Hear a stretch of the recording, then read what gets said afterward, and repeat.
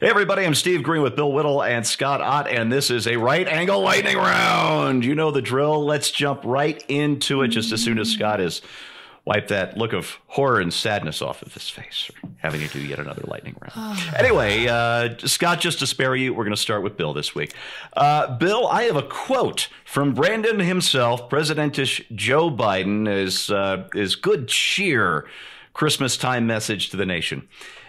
I'm not making this up.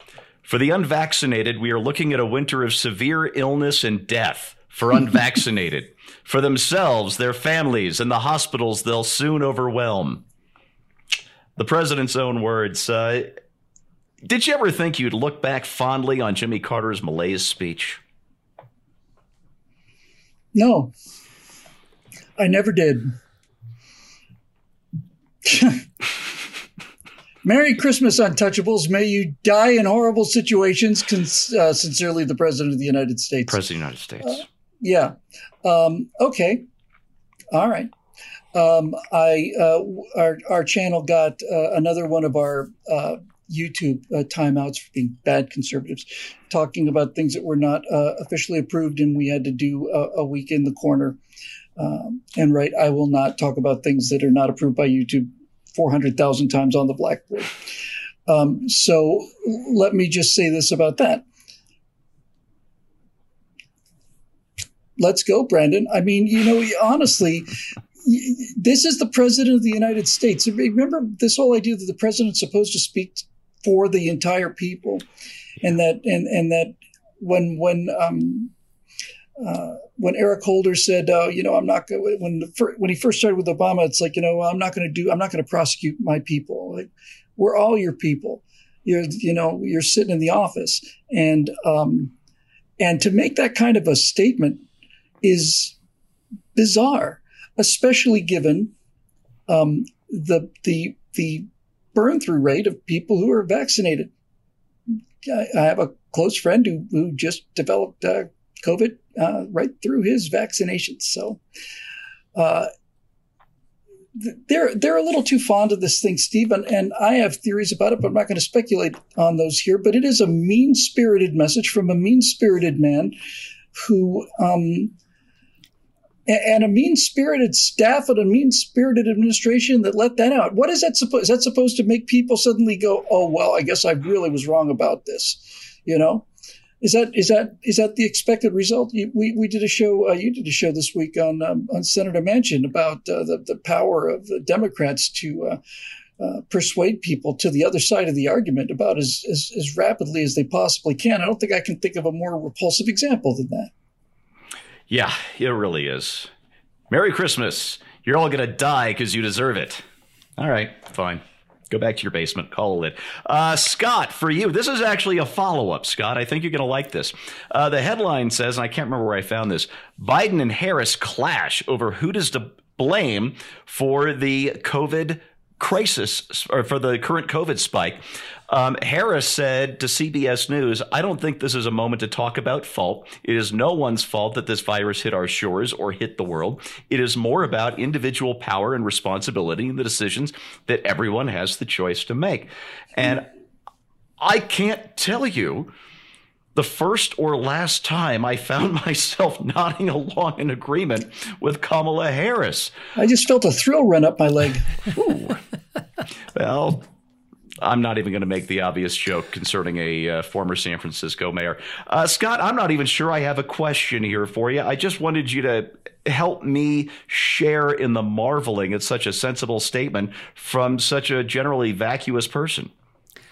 Well, without making any broader evaluations of Kamala Harris, I think that what she said was actually a politically wise thing to say. I mean, yes. if you really want people to do something, then, as we talked about in this week's episode that you hosted about Senator Manchin, don't demonize them. Persuade them, try to win them over, try to say, I'm on your side too. This virus, and she used a phrase, something like this virus came to our shores. It's like nobody here bid the virus to come. Nobody wanted it to happen. It's nobody's fault. And frankly, that wins a lot more hearts and minds than the other approach. If you are in a verbal contest with someone that you actually want to win, rather than just walk away crowing as if you won and leaving the other person unpersuaded, then give that person a little bit of room. Back off a little bit. Let them make a decision that seems like their own or that is legitimately their own without your pressure, so that they can say, I, as a mature adult, decided to do such and such a thing. And much more effective strategy, applause on this for Kamala Harris. Indeed. Scott, you just reminded me of something. I wish I'd put this in the Manchin segment that we recorded right before this. But one of my favorite little sayings of my own that occurred to me years and years ago was never interrupt somebody when they're busy talking themselves their way into your position. And that gives you a lot of room to bring people over onto your side. And maybe we're going to see just a tiny bit of that. Come on, Senator Manchin. Come on. Anyway, Bill, over to you. This is from The Observer, a very progressive publication. They're complaining that Elon Musk's $11 billion tax bill pales in comparison to his wealth gain in 2021, which of course was all on paper. But I bring this to your attention not because of the politics of envy that we constantly see from the left, but because of something Jordan Peterson tweeted when Elon Musk tweeted that he would pay the largest tax bill in history for 2021. Jordan Peterson said, "Thank you." Isn't that nice? I don't think Elon Musk should be paying $11 billion in taxes. Yeah. Funds too much stupidity. You could do something useful with that $11 billion. I mean, honestly, I think the total price for Mars is $30 or $40 billion. He's paying them 1 year. Wow. He's paying what it costs for us to become an extraterrestrial civilization. And that's not enough. That's not enough. And this is really when you get down to the essence of the problem, really, because progressives will always tell you things like, well, you should pay your fair share. Well, there's never going to be a limit to your fair share. Well, we should tax the 1% harder. Well, you could actually kill the 1%. You know what that would mean? That would mean you'd have to start taxing the what was used to be the 2%. And there's no boundary. There's no limit.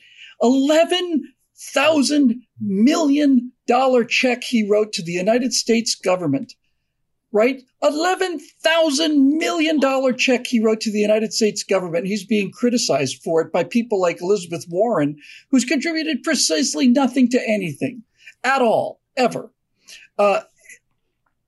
I have long believed that people not just because of Elon Musk. I've long believed that people who make those kind of contributions to society should be tax-free.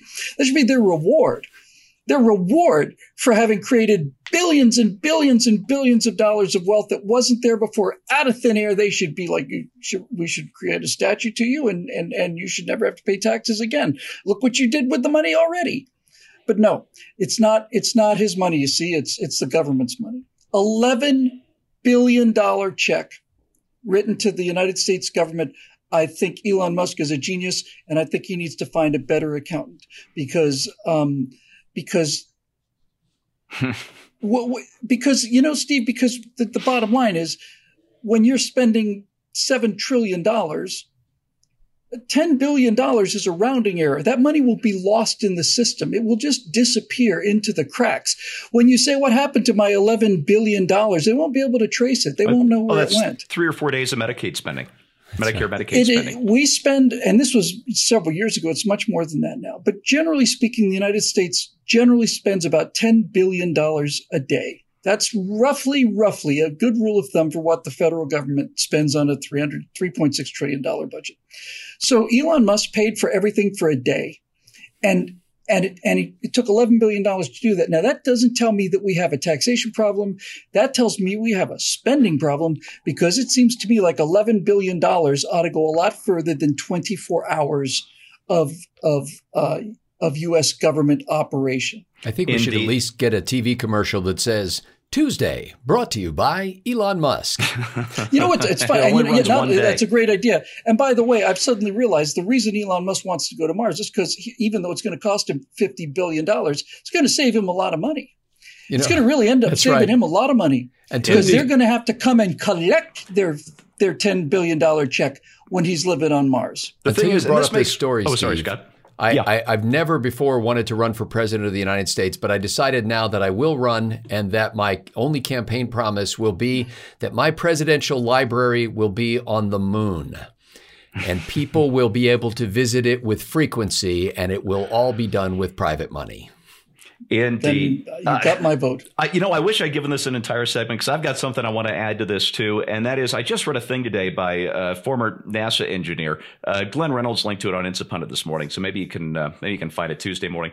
And she was writing that if Starship pans out the way Elon Musk plans it to, in very short order, we will have the ability to launch 1 million tons into low Earth orbit every single year. Now you combine that with off-Earth manufacturing and the Psyche 19 asteroid, which is nothing but metals, and we're looking at an explosion in human wealth that will just make the Industrial Revolution and the dot-com revolution pale in comparison. And that is due to one guy with a crazy vision that everybody derided him for until he started making it work. Yeah, Elon Musk should be his own personal tax-free zone because of what he's about to accomplish for everybody on this planet. It's amazing. All right, I need to finish up with one little thing. It's a video I came across on Twitter today, and we're just going to run this and go out because this little tiny video says everything you need to know about woke progressivism. Disgusting.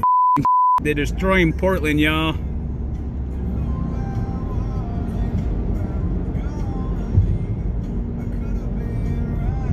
This is a biohazard. Biohazard. I don't see the environmentalists complaining about this.